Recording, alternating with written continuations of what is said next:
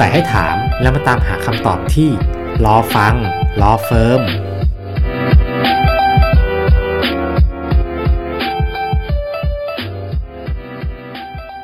ครับสวัสดีครับท่านผู้ฟังทุกท่านครับก็พบกันอีกครั้งหนึ่งนะครับทาง COJ Podcast นะครับรายการรอฟังรอเฟิร์มนะครับจากคราวที่แล้วที่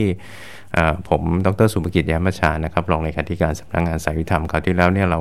ได้คุยกันในเรื่องของการปลูกกัญชานะครับว่าปลูกยังไงให้ถูกกฎหมายนะครับซึ่งก็ทราบจากทางทีมงานว่าได้รับการตอบรับดีพอสมควรนะครับก็เป็นเรื่องที่น่าดีใจนะครับว่าสิ่งที่ทางสำนักงานสายวิธรรมเราพยายามจะเผยแพร่ความรู้ที่เกี่ยวข้องกับกฎหมายนะครับความรู้ความเข้าใจที่ถูกต้องให้กับทางท่านผู้ฟังเนี่ยก็ได้รับการตอบรับนะครับสิ่งที่จะคุยกันในวันนี้นะครับก็จะเป็นเรื่องที่จริงๆก็มีความสำคัญนะฮะแต่ว่าอาจจะไม่ใช่ในเรื่องของกฎหมายเรื่องที่อาจจะไกลออกไปจากศาลนะฮะก็เป็นเรื่องที่ใกล้ๆในเรื่องของการดำเนินการของศาลก็คืออาจจะมีคำถามเข้ามานะครับว่าถ้ากรณีที่ท่านตกเป็นจำเลยนะครับแล้วก็ศาลมีคำพิพากษาให้ลงโทษปรับแล้วเนี่ยท่านไม่มีเงินค่าปรับที่จะชำระเนี่ยท่านจะมีช่องทางอะไรได้บ้างก็คือท่านไม่มีนะแต่ท่านก็ไม่ได้หนีไปไหนแต่ว่าแต่ท่านก็ไม่จ่ายค่าปรับตรงนี้ก็จะมีช่องทางในทางกฎหมายอย่างไรหรือบ้างนะครับซึ่งทางท่านผู้ฟังเนี่ยก็คงจะเคยได้ยินในเรื่องของการทำงานบริการสังคมในค่าปรับนะครับวันนี้เราก็จะมาคุยกันเรื่องนี้นะครับในเบื้องต้นก็ต้องทำความเข้าใจก่อนนะครับว่าในเรื่องของการลงโทษทางอาญาก็คือว่าถ้าศาลเนี่ยพิจารณาแล้วนะว่าท่านเป็นคนที่กระทำความผิดนะครับแล้วก็จะต้องถูกลงโทษเนี่ยศาลก็มีทางเลือกในการลงโทษนะครับได้หลายอย่างตามที่กฎหมายบัญญัติเอาไว้นะครับก็คือในความผิดแต่ละฐานความผิดเนี่ยกฎหมายก็จะบัญญัติว่ามีโทษยังไงนะซึ่งโทษตามกฎหมายของไทยเนี่ยเราก็มีอยู่5ประเภทนะครับก็คือตั้งแต่ในเรื่องของร้ายแรงที่สุดก็คือประหารชีวิตนะครับลงมาก็จำคุกนะครับลงไปก็กักขังอันนั้นจะเป็นเรื่องเกี่ยวกับชีวิตร่างกายนะครับต่อไปก็จะเป็นโทษที่ลงโทษในทางทรัพย์สินก็คือจะมีโทษปรับแล้วก็โทษริบทรัพย์สินนะฮะวันนี้เราจะคุยกันเรื่องโทษปรับก็หมายถึงว่าท่านมีหน้าที่ต้องชำระเงินจำนวนใดจำนวนหนึ่งที่ศาลกำหนดเนี่ยให้แก่ศาลนะครับแล้วก็เงินตรงนั้นเนี่ยก็จะตกเป็นรายได้แผ่นดินเป็นงบประมาณของแผ่นดินนะครับทีนี้ถ้าท่านไม่มีเงินจ่ายเนี่ยตามกฎหมายเขาก็จะมีหลักก็คือว่าถ้าศาลพิพากษาให้ลงโทษปรับเนี่ยท่านก็ต้องชำระค่าปรับนะภายใน30วันนับแต่มีคำพิพากษาถ้าท่านไม่ชำระเนี่ยจริงๆก็จะมีกลไกหนึ่งนะในเรื่องของการขอผ่อนชำระค่าปรับนะครับตรงนี้ก็คือกฎหมายจะไม่ได้เขียนไว้ชัดเจนแต่ว่าในทางปฏิบัติของศาลเองเนี่ยเราก็อรุมอร่วยให้นะครับมีการดำเนินการในส่วนนี้ให้แล้วก็ล่าสุดเนี่ยนะครับเมื่อปลายปี2563ที่ผ่านมาเราก็มีคำแนะนำของท่านประธานศาลฎีกานะที่ออกมาในเรื่องของการใช้โทษทางอาญานะครับก็ระบุชัดเจนให้อำนาจว่าให้ศาลท่านพิจารณานะครับสำหรับกรณีที่จำเลยเนี่ยอาจจะมีความเดือดร้อนไม่สามารถชำระค่าปรับได้เต็มจำนวนก็อาจจะขอผ่อนชำระค่าปรับได้นะครับตรงนั้นก็จะเป็นหลักเกณฑ์เป็นเงื่อนไขที่สามารถที่จะดำเนินการได้นะเป็นเรื่องของการผ่อนชำระแต่ปกติแล้วเนี่ยถ้าเกิดว่าไม่ชำระ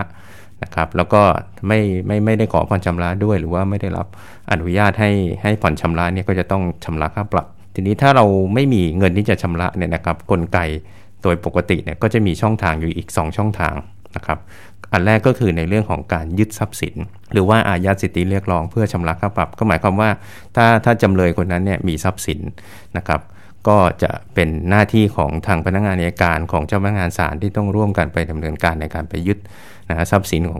ของตัวจำเลยเนี่ยนะครับมาขายทอดตลาดนะครับเพื่อจะเอามาชำระค่าปรับนั้นก็เป็นกลไกอันหนึ่งที่สามารถกระทำได้อีกอันนึงก็คือเป็นเรื่องของการกักขังกักขังในค่าปรับนะครับซึ่งกักขังเนี่ยมันก็เป็นเรื่องของการจำกัดสิทธิเสรีภาพเหมือนกับการจำคุกเหมือนกันนะครับแต่ว่าในเรื่องของระดับของการจำกัดสิทธิเสรีภาพเนี่ยก็คงจะน้อยกว่าการจำคุกเรื่องของการที่ท่านจะสามารถทำอะไรได้ในสถานที่กักขังเนี่ยก็จะมีมากกว่านะครับแต่อย่างไรก็คงไม่มีใครชอบนะที่จะต้องถูกจำกัดสิทธิเสรีภาพด้วยการกักขังแต่ว่ากฎหมายก็บอกว่าให้ถ้าเกิดว่าไม่ชำระค่าปรับเนี่ยก็อาจจะถูกกักขังได้นะครับซึ่งในการกักขังเนี่ยกฎหมายก็จะระบุนะครับก็มีการแก้ไขเปลี่ยนแปลงเรื่อยมานะครับกฎหมายก็จะระบุว่าค่าปรับเป็นจำนวนเงินเท่าไหร่ที่จะต้องถูกกักขังถือว่า1วันนะถ้าเกิดว่าขัง1วันเนี่ยเท่ากับค่าปรับเท่าไหร่นะครับซึ่งอันนี้ก็มีพัฒนาการมาตั้งแต่เรามีประมวลกฎหมายอาญาเมื่อปี2499นะตอนนั้นก็คือค่าปรับ5 บาทเท่ากับกักขัง1วันก็คือท่านถูกปรับ5 บาทเนี่ยท่านก็ต้องไป ขังแทนถูกกักขังแทน1วันจนกระทั่งปัจจุบันก็มีการแก้หลายครั้งนะครับปัจจุบันนี้ก็คือว่าเราถืออัตราปรับ500 บาทเท่ากับกักขัง1วันนะครับแต่ว่าอย่างที่เรียนว่าคงไม่มีใครชอบนะครับที่จะต้องถูกไปจำกัดสิทธิเสรีภาพในอยู่ในสถานที่กักขังซึ่งถึงจะไม่ใช่เรือนจำนะครับแต่ว่าก็คงไม่เป็นที่ปรารถนาเพราะฉะนั้นในแง่ของกลไกกฎหมายเนี่ยตั้งแต่ปี2545เป็นต้นมาเราก็มีมาตรการอีกมาตรการหนึ่งซึ่งเป็นทางเลือกขึ้นมาสำหรับจำเลยที่ถูกศาลพิพากษาให้ลงโทษปรับสามารถที่จะขอทำงานบริการสังคมในค่าปรับได้นะครับซึ่งในส่วนนี้ก็เป็นกลไกที่มีมาก็เกือบ20 ปีแล้วนะครับแต่ว่าความรู้ความเข้าใจในเรื่องนี้หรือว่าการใช้เนี่ยก็อาจจะยังไม่ได้มากเท่าที่ควรจะเป็นนะครับเพราะฉะนั้นก็วันนี้ก็หวังว่าความรู้ความเข้าใจในวันนี้ที่เรามาพูดคุยกันก็อาจจะเป็นช่องทางอีกช่องทางหนึ่งที่ท่านผู้ฟังหรือว่าอาจจะไปเล่าให้คนที่รู้จักนะครับที่อาจจะต้องมาใช้บริการในส่วนนี้ของทางศาลนะครับในเรื่องการทำงานบริการสังคมในค่าปรับนะครับหลักเกณฑ์ประการแรกก็คือว่าคนที่จะขอทำงานบริการสังคมในค่าปรับได้เนี่ยต้องเป็นบุคคลธรรมดานะครับก็คือถ้าเป็นนิติบุคคลเป็นบริษัทห้างร้านอะไรพวกนี้ก็จะไม่สามารถใช้กลไกนี้ได้อันนี้ก็เป็นเรื่องโดยสภาพนะครับเพราะว่านิติบุคคลก็คงไม่สามารถมาทำงานบริการสังคมนะครับอะไรแทนที่จะมาทำงานเช่นจะไปขวาดถนนไปช่วยดูแลคนพิการคนป่วยอะไรก็คงทำไม่ได้นะก็ต้องเป็นเรื่องของบุคคลธรรมดานะครับแล้วก็ในเรื่องของการที่จะทำงานบริการสังคมแทนเนี่ยเดิมเนี่ยต้องเป็นเรื่องที่จำเลยแต่ต้องขอศาลเท่านั้นนะครับแต่ว่าพอปี2559เนี่ยก็มีการแก้ไขว่าศาลอาจจะเป็นคนที่เห็นเองแล้วก็สั่งให้มีการทำงานบริการสังคมก็ได้เพราะฉะนั้นก็จะมี2ช่องทางก็คือว่าจำเลยเป็นคนขอนะครับหรือว่าทางศาลเนี่ยเห็นเองนะครับแต่ทั้งนี้ทั้งนั้นไม่ว่าจะเป็นจำเลยขอหรือว่าศาลเห็นเองเนี่ยหลักการประการสำคัญก็คือว่าตัวจำเลยคนนั้นเนี่ยที่ศาลพิพากษาให้ลงโทษปรับเนี่ยเขาต้องยินยอมนะครับเพราะว่าเขาจะต้องเป็นคนที่ทำงานเพราะฉะนั้นก็ต้องยินยอมนะครับคือไม่ใช่ว่าศาลบอกว่าให้ทำงานบริการสังคมในค่าปรับแล้วเขาบอกเขาไม่ยอมอย่างเงี้ยนะครับก็คือเท่ากับว่าอันนี้ก็จะต้องไปใช้มาตรการอื่นอาจจะเป็นการยึดทรัพย์หรือว่าเป็นเรื่องของการกักขังแทนนะครับในแง่ของประเภทคดีนะท่านอาจจะมีคำถามว่าแล้วมันจำกัดไหมถ้าเกิดศาลพิพากษาให้ลงโทษปรับในคดีแบบนั้นแบบนี้นะครับมันจะมีข้อจำกัดใดๆหรือไม่นะครับในแง่ของกฎหมายคือประมวลกฎหมายอาญาเนี่ยไม่ได้จำกัดประเภทคดีที่จะขอทำงานบริการสังคมเนี่ยก็ปรับได้แต่เนื่องจากว่ากฎหมายเนี่ยในประมวลกฎหมายอาญาบอกว่าให้ศาลในการที่จะใช้ดุลพินิจว่าจะอนุญาตหรือไม่อนุญาตให้ทำงานบริการสังคมแทนค่าปรับเนี่ยนะครับให้ศาลดูสภาพความผิดด้วยเพราะฉะนั้นสภาพความผิดบางอย่างเนี่ยในตัวระเบียบราชการฝ่ายตุลาการศาลยุติธรรมนะซึ่งเป็นกฎเกณฑ์ที่ละเอียดนะลงไปมากกว่าตัวประมวลกฎหมายอาญานะครับแล้วก็เป็นกรอบการใช้ดุลพินิจของศาลซึ่งก็ขยายความจากสิ่งที่กฎหมายเขียนไว้นะครับคือก็ยังอยู่ในกรอบของกฎหมายเพราะกฎหมายบอกว่าให้ดูสภาพความผิดในระเบียบตัวนั้นเนี่ยนะครับฉบับนั้นเนี่ยก็จะบอกว่าสภาพความผิดอะไรบ้างที่ไม่ควรที่จะอนุญาตให้ทำงานบริการสังคมแทนนะครับก็จะเป็นเรื่องของความผิดที่มันมีผลกระทบต่อประชาชนจำนวนมากๆนะครับเรื่องของการฉ้อโกงประชาชนหรือว่าความผิดที่กฎหมายเขามีเจตนารมณ์ที่จะลงโทษทางทรัพย์สินนะครับกับคนที่กระทำความผิดคือไม่ต้องการให้คนที่กระทำความผิดเนี่ยได้รับประโยชน์จากทรัพย์สินที่เขาได้มาจากการกระทำความผิดเช่นก็เรื่องฉ้อโกงประชาชนนี่ก็ใช่นะครับเป็นเรื่องที่มันได้รับผลประโยชน์จากการกระทำความผิดแล้วกฎหมายก็ต้องการที่จะลงโทษในทางทรัพย์สินหรือกฎหมายเกี่ยวกับหลักทรัพย์ตลาดหลักทรัพย์นะครับหรือแม้กระทั่งในเรื่องของการค้ายาเสพติดนะครับที่เป็นความผิดถ้าเป็นเรื่องของการค้ายาเสพติดเนี่ยนะครับกฎในตัวระเบียบก็บอกว่าเป็นความผิดที่โดยสภาพแล้วก็ศาลก็ไม่ควรที่จะอนุญาตนะครับเพราะฉะนั้นโดยทั่วๆไปถ้าเป็นความผิดทั่วๆไปเนี่ยนะครับก็ไม่ได้ถูกจำกัดในแง่ของการที่ขอทำงานบริการสังคมแทนค่าปรับนะครับแล้วก็ในแง่ของจำนวนค่าปรับนะครับก็ไม่ได้มีนะฮะในแง่ของการจำกัดเอาไว้นะท่านอาจจะถูกปรับเป็นหลักพันหลักหมื่นหรือว่าอาจจะถึงหลักแสนนะครับก็ยังสามารถที่จะขอทำงานบริการสังคมแทนค่าปรับได้นะครับแต่แน่นอนในเรื่องของระยะเวลาที่จะต้องทำงานนะครับมันก็จะแปรผันนะครับไปตามจำนวนค่าปรับนะยิ่งท่านถูกปรับมากเนี่ยก็ย่อมทำงานนานมากนะครับซึ่งในเรื่องของหลักเกณฑ์ในการที่จะใช้คิดนะครับว่า ว่าค่าปรับเท่าไหร่ท่านจะต้องทำงานกี่วันเนี่ยเขาในกฎหมายก็ให้โยงไปเรื่องของการกักขังและค่าปรับก็หมายความว่าปัจจุบันก็คือใช้หลักเกณฑ์500 บาทเหมือนกันก็คือปรับ500 บาทเท่ากับทำงานบริการสังคม1วันก็คือแทนที่ท่านจะไปถูกกักขังแทน1วันเนี่ยท่านก็ทำงานบริการสังคม1วันแต่คำว่าทำงานบริการสังคม1วันเนี่ยท่านอาจจะตกใจว่าฉันต้องทำงานเนี่ยเช้าเย็นเลยหรือเปล่า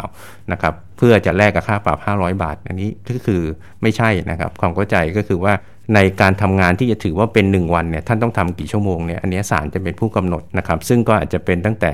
2ชั่วโมง3ชั่วโมงหรือ4ชั่วโมงแล้วแต่ลักษณะของงานนะครับประเภทของงานซึ่งในการที่ท่านยื่นคำร้องก็ดีหรือว่าในการที่ศาลจะสั่งให้ทำงานบริการสังคมโดยศาลท่านเองเนี่ยก็จะต้องมีการรวบรวมข้อมูลนะครับมีการสอบถามข้อมูลจากตัวจำเลยนะฮะซึ่งข้อมูลเกี่ยวกับเรื่องของอายุอาชีพเรื่องเพศนะครับเรื่องของรายได้เรื่องของสภาพร่างกายอะไรต่างๆเงื่อนไขอะไรต่างๆนะครับในครอบครัว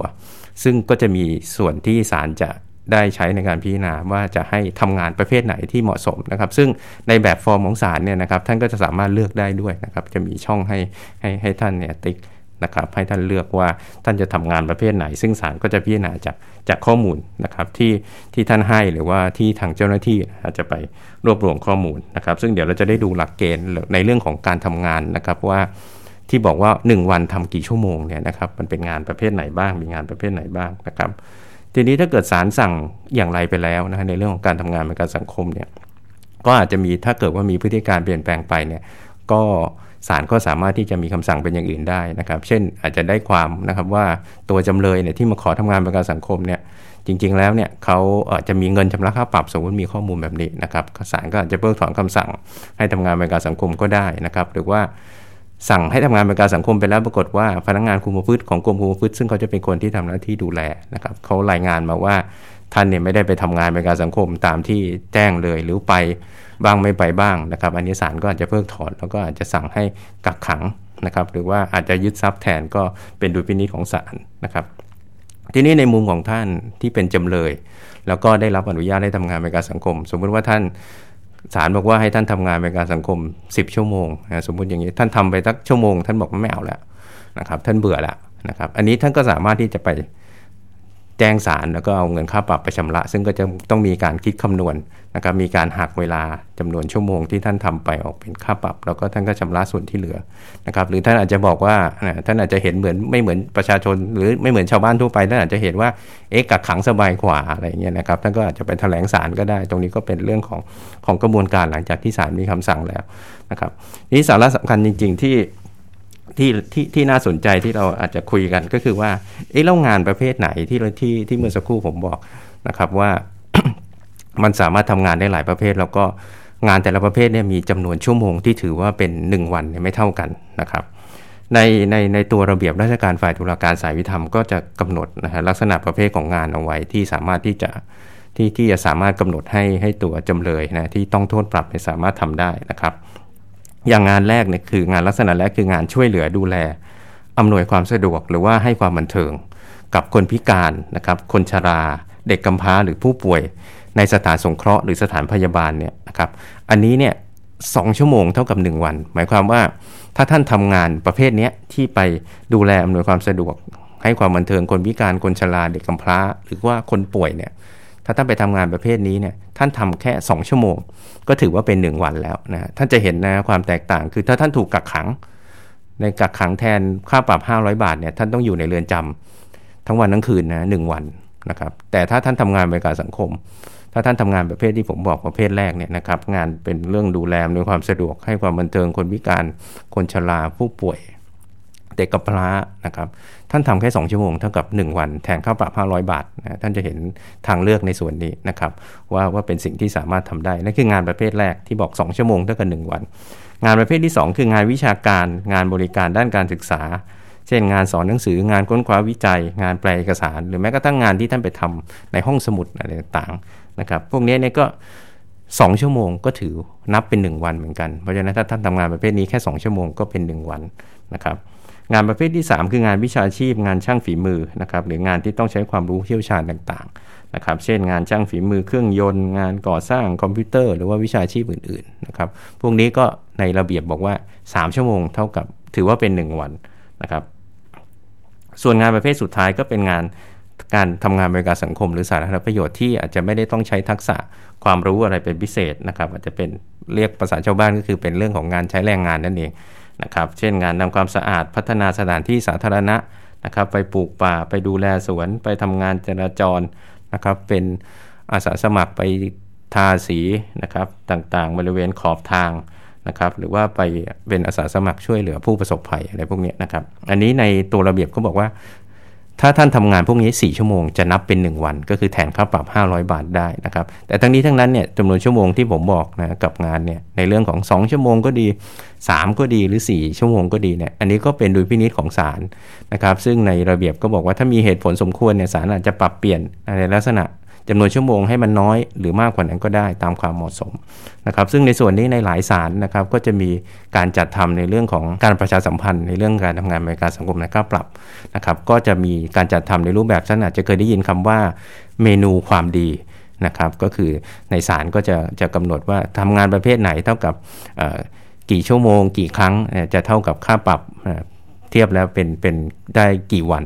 นะครับอย่างเช่นของศาลอาญาที่มีการประกาศนะครับก็จะเป็นลักษณะงานที่ผมพูดให้ฟังแล้วแต่ว่าก็จะมีไฮไลท์ของศาลอาญาก็คือถ้าบอกว่าเป็นเรื่องของการทำงานเป็นเรื่องของการไปบริจาคโลหิตนะครับก็บอกบริจาคโลหิต1ครั้งเนี่ยเขาก็เทียบให้เท่ากับ3วันเลยนะครับก็คือเท่ากับค่าปรับ 1,500 บาทก็คือนอกจากท่านจะได้บุญนะครับท่านได้ช่วยเหลือประชาชนพี่น้องประชาชนคนอื่นๆแล้วในเรื่องการบริจาคโลหิตท่านก็จะได้ประโยชน์ในส่วนของการที่จะหักออกจากค่าปรับนะคิดได้3วันอย่างนี้เป็นต้นนะครับคือในเรื่องจำนวนชั่วโมงเนี่ยศาลก็จะกำหนดจากข้อมูลที่ท่านให้นะครับซึ่งพอกำหนดไปแล้วก็อาจจะมีการปรับเปลี่ยนได้นะครับอย่างที่ผมบอกไปแล้วแล้วก็ในตัวระเบียบเนี่ยในการที่ศาลจะกำหนดว่าจะให้ทำงานยังไงเนี่ยแน่นอนส่วนหนึ่งก็คือมาจากการแสดงความจำนงของจำเลยนั่นเองที่ผมบอกในเรื่องของแบบฟอร์มว่าจะทำงานอะไรแต่ศาลก็จะต้องดูนะว่างานที่จำเลยขอทำเนี่ยมันเหมาะสมไหมนะครับเพราะว่าในตัวระเบียบก็บอกว่างานการทำงานเนี่ยต้องไม่ก่อให้เกิดความเสียหายแก่สังคมแก่บุคคลอื่นนะครับแล้วก็ไม่ก่อให้เกิดภาระเกินสมควรแก่ผู้ต้องโทษปรับด้วยนะครับอันนั้นคือจำนวนชั่วโมงที่จะถือว่าเท่ากัน1วันนะครับแต่ทีนี้เวลาท่านทำงานจริงนะครับสมมุติว่าท่านขอที่จะทำงานสมมุติว่าท่านขอที่จะทำงานไปดูแลผู้ป่วยอย่างเงี้ยนะครับในสถานพยาบาลซึ่งเมื่อสักครู่ก็บอกไปแล้วว่า2ชั่วโมงเนี่ยนับเป็น1วันแต่ท่านบอกว่าท่านมีเวลาทั้งวันเลยสมมุติว่าทั้งวัน6ชั่วโมงเนี่ยท่านสามารถทำได้ก็เท่ากับท่านทำงานจริงๆในวันนั้นเนี่ย1วัน6ชั่วโมงเนี่ยท่านก็จะแทนได้เท่ากับค่าปรับนะครับ3วันนะครับเพราะว่า6ชั่วโมงแต่ว่าจริงๆแล้วของท่านเนี่ย2ชั่วโมงนับเป็น1วันนะครับอันนี้เป็นเรื่องหลักในการที่จะใช้ในการคำนวณเท่านั้นเองแต่ว่าการทำงานเป็นการสังคมเนี่ยมันจะเกิดประโยชน์ในแง่ของนอกจากประโยชน์ที่จะเกิดกับสังคมแล้วในแง่ของการจำกัดเสรีภาพซึ่งแทนที่ท่านจะต้องไปถูกกักขังอยู่ในสถานที่กักขังนะครับท่านก็เอาเวลามาอยู่กับครอบครัวแล้วก็ใช้เวลาในส่วนนั้นได้นะครับคือถ้าจะยกตัวอย่างให้เป็นรูปธรรมนะครับสมมุติว่าท่านเป็นจำเลยแล้วก็ศาลพิพากษาลงโทษปรับท่าน 3,000 บาทนะครับแล้วท่านขออนุญาตทำงานบริการสังคมโดยขอทำงานไปดูแลผู้ป่วยนะครับซึ่ง2ชั่วโมงเนี่ยนับเป็น1วันนะครับนี่ 3,000 บาทท่านได้รับอนุญาตให้ทำงานบริการสังคมนะเมื่อสักครู่บอกแล้วว่า500 บาทนับเป็น1วัน 3,000 บาทแสดงว่าท่านต้องทำงานบริการสังคม6วันนะครับเว้นแต่ว่าท่านถูกคุมขังก่อนพิพากษานะถ้าท่านมีการถูกคุมขังก่อนก็ไอ้6วันนี้ก็จะถูกหักไปอีกในตัวอย่างนี้สมมุติว่าท่านไม่ได้ถูกคุมขังเลยนับตั้งแต่ถูกจับกุมถูกดำเนินคดีนะครับวันที่พิพากษาปุ๊บเนี่ยพิพากษาลงโทษปรับอย่างเดียว 3,000 นะครับท่านขอทำงานบริการสังคมศาลอนุญาตอันนี้ท่านก็ต้องทำงาน6วันทีนี้6วันเนี่ยท่านจะต้องทำงานกี่ชั่วโมง